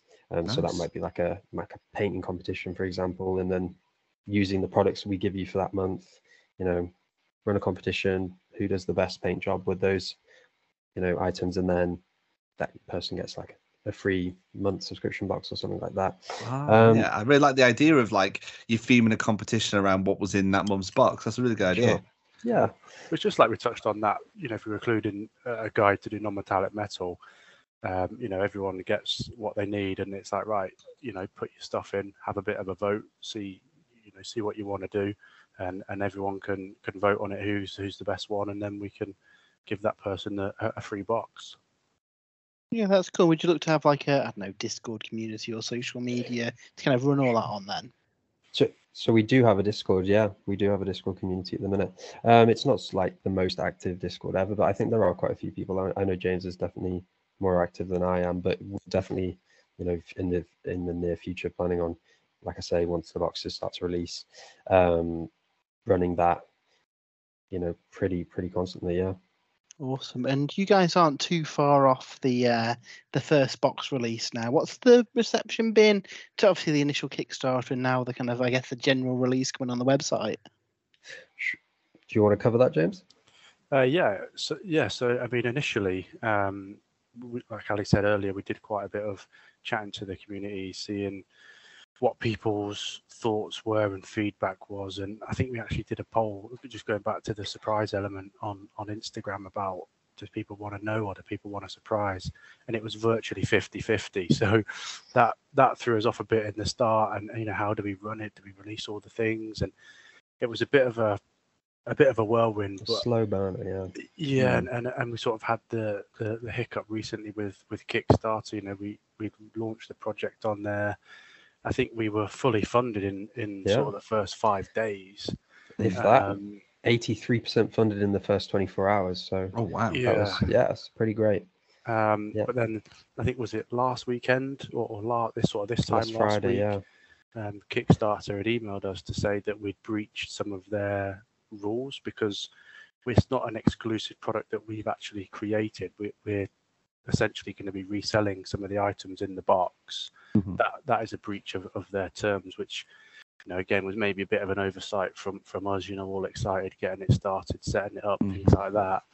And we decided to then move over from that. Well, we didn't have any choice. They said they were going to be closing the Kickstarter, so we then had to get all systems go on the website and sort of re-release the shop and get that ready to accept and sort of set up all the payment gateways, because again, we thought we would have a bit of time to do that, but we had to sort of do it in sort of 48 hours, which was a bit of a nightmare. We had some long nights, but generally, sort of anyone that had pledged over on Kickstarter has pretty followed much, us across onto the website. So that's good. Yeah, I think we generated 2,400 at the end of the Kickstarter, and I think we've got just shy of 1,000 now back. So, we're nearly 50% of the way there. I think to touch on, so you were looking sort of for like a time or a date. We were originally planning on releasing on the 8th of this month, but I think we're probably going to delay it a week just on the basis that we've lost 50% of the funding due to the Kickstarter being closed. Mm-hmm. So we're looking at the following Friday, so the 14th. I don't think you guys are alone in. I mean, we've interviewed a few people who have had Kickstarter projects, and I don't think we've spoken to a single person who hasn't encountered some sort of hiccup or complication that they weren't expecting. So I don't think you guys are alone in that aspect. We'll mention it now. Obviously, it'll be in the podcast notes and stuff. But can you tell our listeners what the website link is? Yeah, sure. It's www.albox.co.uk. Fantastic. We'll pop it in the podcast notes and on the website post as well, so people can check that out and get on board with the first box. Because I guess eventually you'll have like a cut off for that, ready for the next box. Yeah. So again, like Ali just mentioned there, the original end date was actually this Saturday, the 8th, is what we set on Kickstarter, but with that hiccup last weekend, we sort of last Thursday, Friday, we sort of said to people, stop pledging and stop giving us money here, because we're going to have to move to a different platform. So I think we're actually going to extend it by a week, so that the final day will be Friday the 14th of July. Excellent stuff. So yeah, well, like I say, we'll put all the links and stuff in the podcast notes so people can check that out. And I'm definitely looking forward to seeing how you guys get on with the first box and see what's sort of inside. I love kind of loot boxes and stuff. I used to have some video game ones, and the idea of having a miniature one sounds absolutely amazing. We'll kind of touch upon a bit of your kind of like hobbying, shall we say, kind of what you do in your spare time. I believe I think it was you. Was it you, James, mentioned that you've actually got your first tournament this coming weekend? Yeah. So an Age of Sigmar tournament at Glasshammer Gaming in Telford. Oh yeah. Called the Shropshire Slaughter. So yeah, I mean, just touching back on, like I say, when I was a kid and the Lord of the Rings stuff, it was a lot of the time me and my friend, we would meet up, and he had all of his Rohan horses and I had all of my Uruk-hai spears, and I had them in a double line all the way across the board, and we would literally sort of put our arms behind them and shuffle them forward, roll a few dice. So it wasn't really playing, definitely didn't have many rule books open when we were doing that. But again, as Ali mentioned earlier, we sort of both got back into the hobby at a similar time. We worked together. We sort of played games together. So we sort of pretty good friends outside of work. And I think it was maybe in work one day I mentioned to him, I've picked up Warhammer again. And he said, oh, no way. And I think the first couple of battles we actually had was with my Dominion box set. Yeah. Because obviously you get the two halves. And I think I forced Ali to play the orcs because I wanted to be Stormcast. So Ali pulled the short straw there a few times. But yeah, so leading up to that, like I said earlier, I think before the podcast, I got the Dominion box set, painted that up. And just sort of from there, I've been slowly but surely adding models to that army. I think I've got about 3,500 points of Stormcast now. I said as well from the day one, I'll never have a pile of shame. I'll never have any grey models. I've bought this box. I'm not buying anything else until it's all painted. And now I've got 2,500 points of Necrons, unpainted, waiting. Half the Oryx, half of Dominion waited to be painted. I've got me and Ali have just split the Leviathan box. I've got the Space Marine half of that to be painted.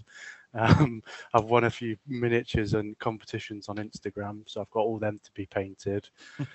So the pile of shame is a real thing, and anyone that thinks they can battle it, you just can't. Just accept it. It's a slippery slope, isn't it?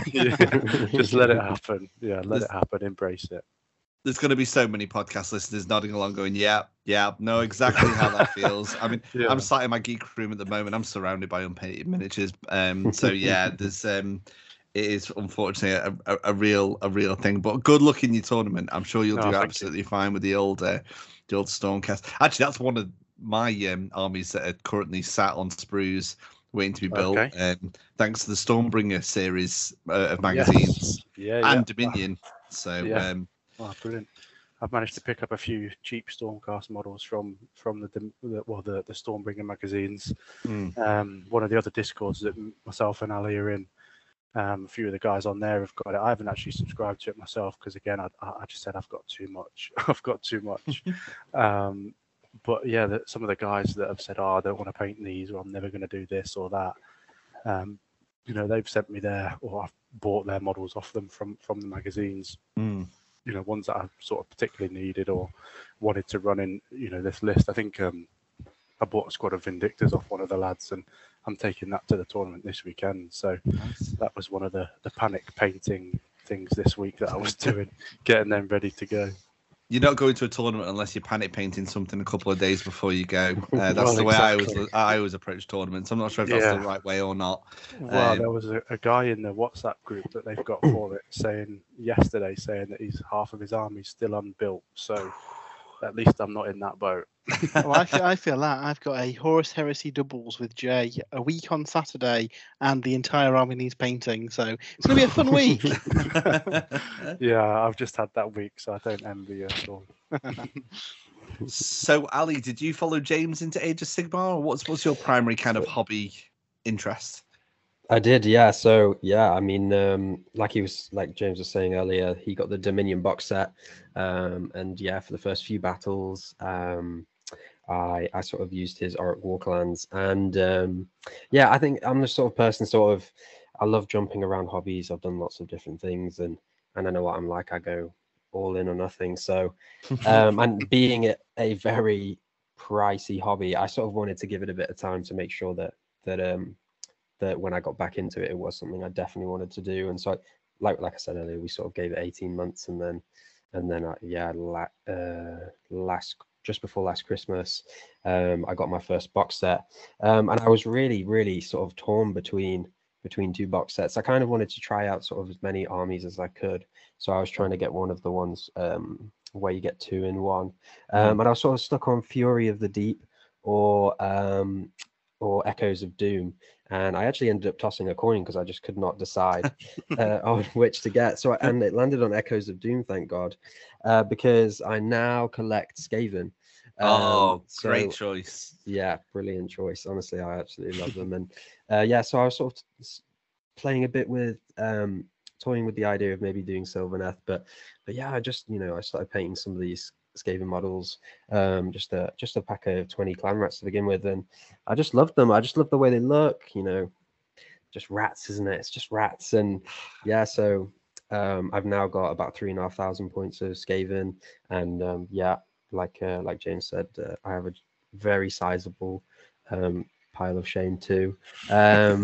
It's just so easily done, isn't it? I've just gone absolutely head first. But recently, like you said, we've got that new Leviathan box set, so I've been building up some Tyranids, and I'm going to sort of look at building maybe at least a 1k army to begin with, but I'm definitely going to be soon at 2k for sure. So yesterday I bought a Parasite of Mortrex that I built up, but yeah, I mean, man, I just love it all. I can never really decide, but Skaven is sort of definitely where my heart's at. First true love. Well, that's it, isn't it? And sort of, I kind of want to go down like quite. One of the guys who runs the club for us, he has. I'm forgetting what the zombie army is called now. Soul Blights. Yeah, Soul Blights. That's it. And he's sort of done them custom, where he's removed the zombies' heads and changed them for pumpkins. And it looks great. It honestly looks great. And so it sort of inspired me to sort of do like a Skaven army around cheese. So I bought a load of like model cheeses, and I'm going to build my army around that. So that's an amazing idea. Yeah, I thought it'd be quite fun, and maybe I'd do some mice trap like terrain and stuff like that. So it's sort of like an ongoing thing where I'm just torn between painting my models, playing, and then sort of doing that sort of project. So yeah, I mean, we need to see these when they've done. You've got to send us some pictures. Absolutely. I mean, I've got some objective markers already done on my Instagram, which are cheese objective markers, and I think they look pretty cool. I'm gonna check them out post podcast for sure. Piles of cheese, yeah. That's it. So yeah, I mean, that's sort of what I'm working on right now. I also got myself a little over 2,000 points of Gloomspite Gits. I played against someone who used some Gloomspite one time, and they just look great fun. They're really cool models. They're obviously very different Skaven. Skaven are very dirty and ratty and sewery, and then obviously they're really bright mushrooms and all sorts. So I bought some resin printed mushrooms on Etsy, and I've painted them all up, and yeah, so I'm sort of looking at doing them. But it's one of those things, isn't it, where I've got like 3 armies now that I want to work on, and it's like, what do I do next? And I've got a couple of days off at the minute, and I'm torn between what I've been doing. So yesterday I started building Thanquil and Bone Ripper, and he's great. I used him for the first time last week. Yeah, he's really, really cool. So yeah, that's kind of it, really. Just, and what's not going to help as well is as you get stuff in the battle box, it's going to inspire you to do other things, like you say, convert and use the different bits and pieces. You'll be putting them in people's boxes. Like, actually, I could use that myself, to convert up another Sigmar army. So, unfortunately, I think you're spiraling into a bit of a whole absolutely hobby. Yeah. Excellent stuff. Look, guys, before we wrap up this interview and let you run off, we need to ask you two really important questions that we ask everybody that we have on the podcast. We need to know what your favorite sprue is and what your favorite brew is. Who would like to start? Come on, James, you go. Okay, I'll start. Yeah. So, brew-wise, very controversially, I don't drink hot drinks. I don't do tea or coffee. If I have a hot chocolate, I let it go cold. So, I would actually say brew-wise, Pepsi Max. I love a Pepsi Max. Strong choice. Strong choice. Or but sort of brew-wise, I know typically being British, a brew would be a cup of tea, but for me, that's it's a no-go. How do you wake up in the morning? I have to have my coffee. I don't know. Yeah, everyone says that at work. Everyone's like, "Oh, we're going for a coffee," and I'm sort of sat there like, "See you in a minute then."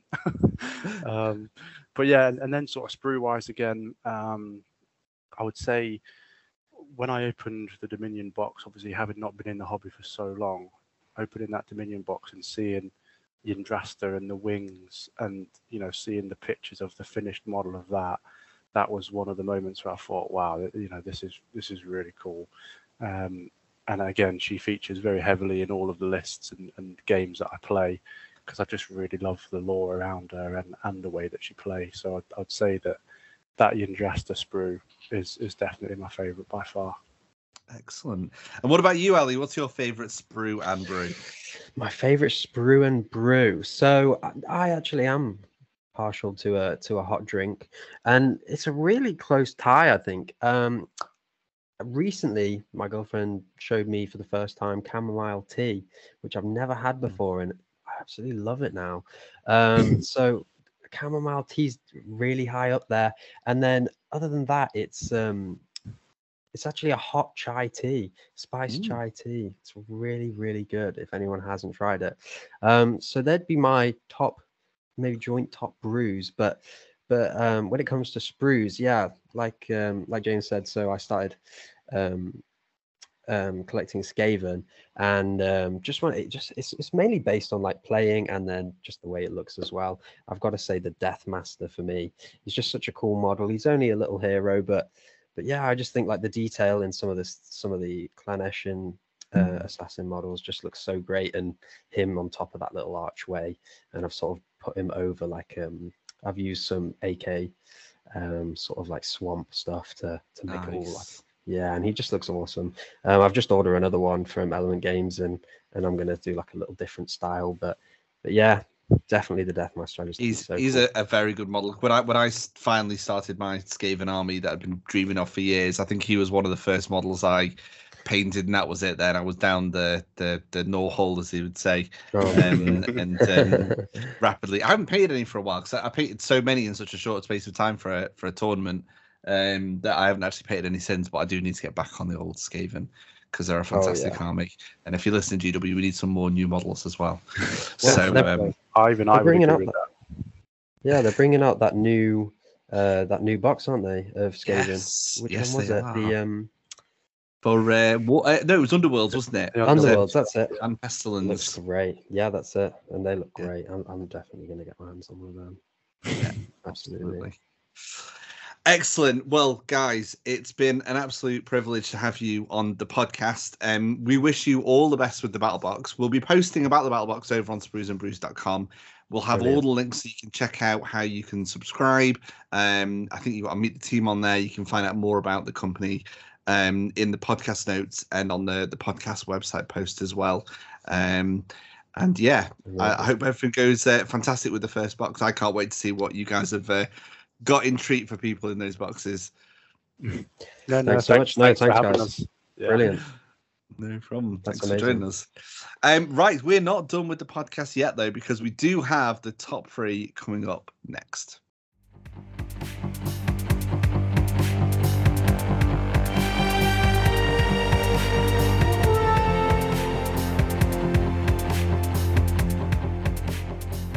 we are getting right towards the end of this week's episode. However, we do have time for this week's top 3.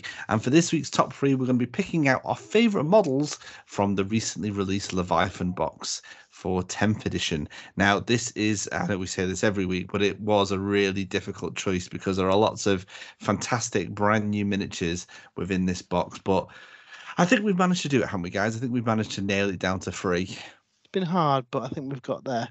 Excellent. Well, I'm gonna go first, and I'm gonna go and choose a Space Marine for my third choice, and I'm gonna go for the Captain in Terminator armor, if only because he stood on an alien head, which is very, very cool. But not just for that reason. He is just a simply awesome model. It always surprises me, like the amount of like Captain in Terminator models we probably had. They still managed to make them more epic each time they release one. So yeah, he is absolutely fantastic. He's a big model as well, very imposing. Yeah, you're absolutely right.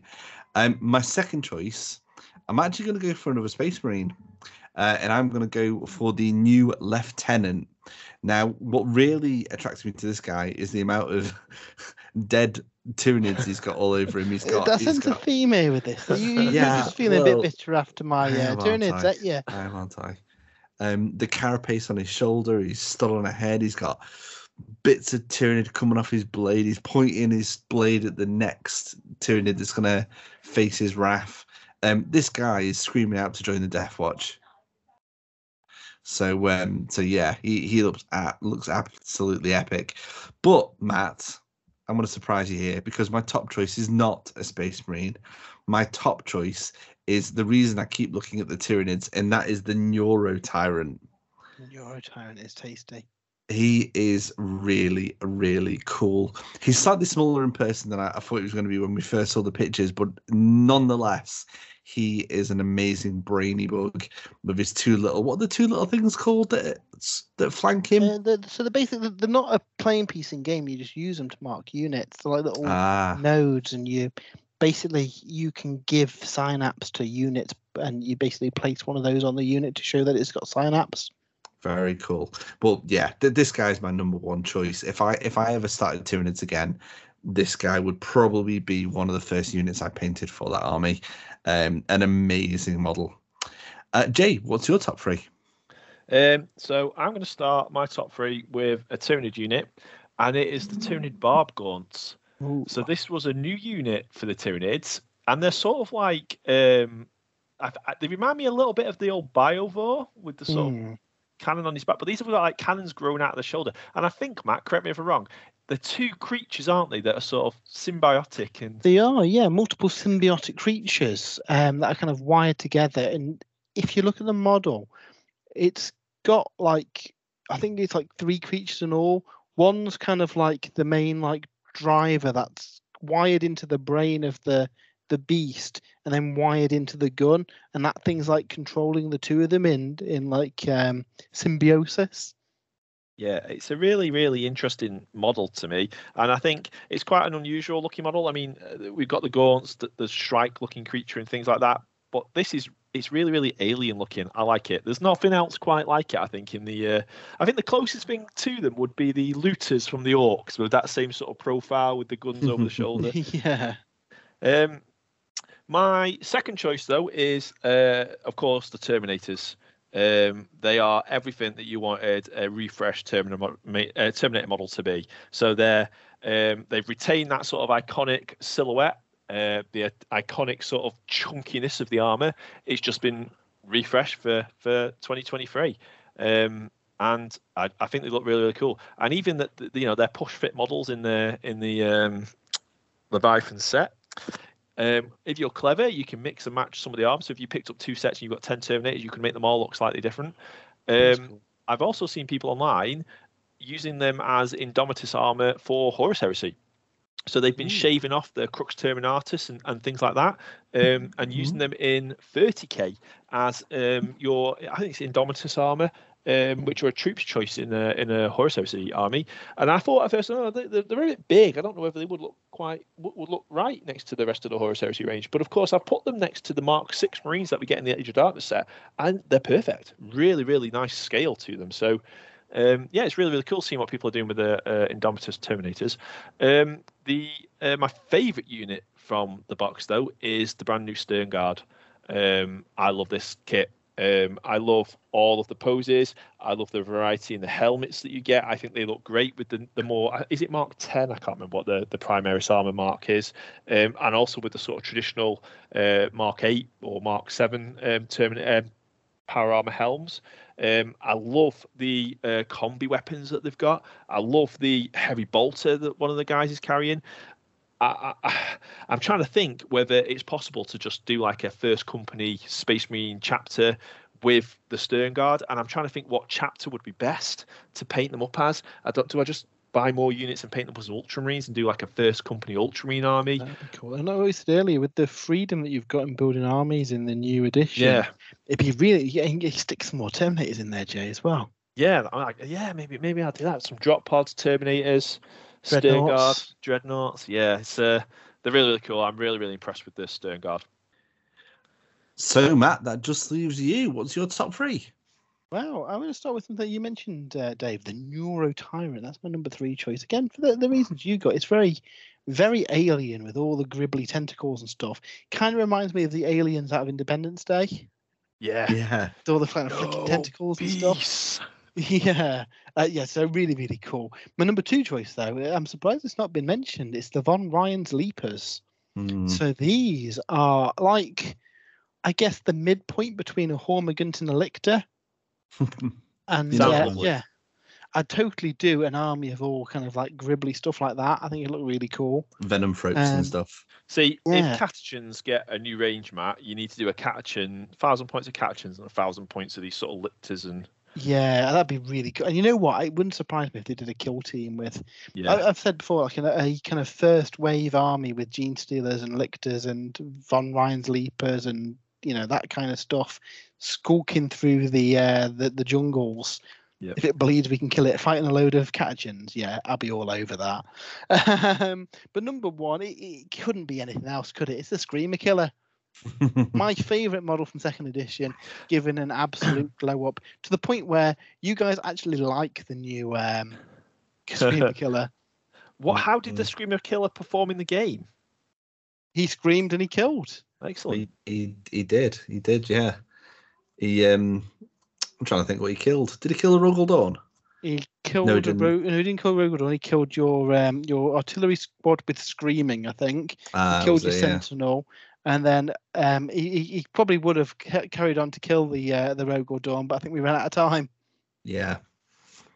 So but no, it's Screamer Killer. It looks beautiful. I hope we get a multi-part one because I think 2 of them with the same pose look a little bit silly. Though I did notice that Warhammer World are doing a new display, and I think they've converted a couple. So I might have a look to see if I can get one in a slightly different pose, maybe. Yeah, well, when we're there next weekend, we can have a look. Yeah. So excellent. Cool. Yeah, I mean, like you say, the box is full of brand new, amazing looking minis. It's hard to pinpoint 3 of them, but I think we've done a very good job. We covered quite a few different units there. That is almost the end of the podcast, but we do have one final segment just to quickly cover. It's the community top 3, and that's coming up next.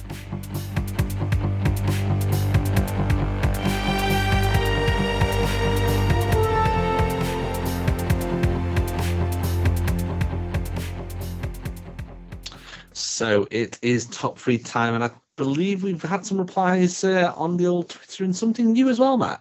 We have. So over on Twitter, Pete Allison says the Terminator Librarian, seeing loads of ace conversions from him, the Neuro Tyrant and the Screamer Killer. Jakartor says Terminator, Stern Guard and the Captain, and he's painting them all as Blood Angels, Jay. Oh, good choice. Chrissy says the Von Ryan Leaper number 1, Von Ryan Leaper number 2, and Von Ryan Leaper number 3. They are beautiful.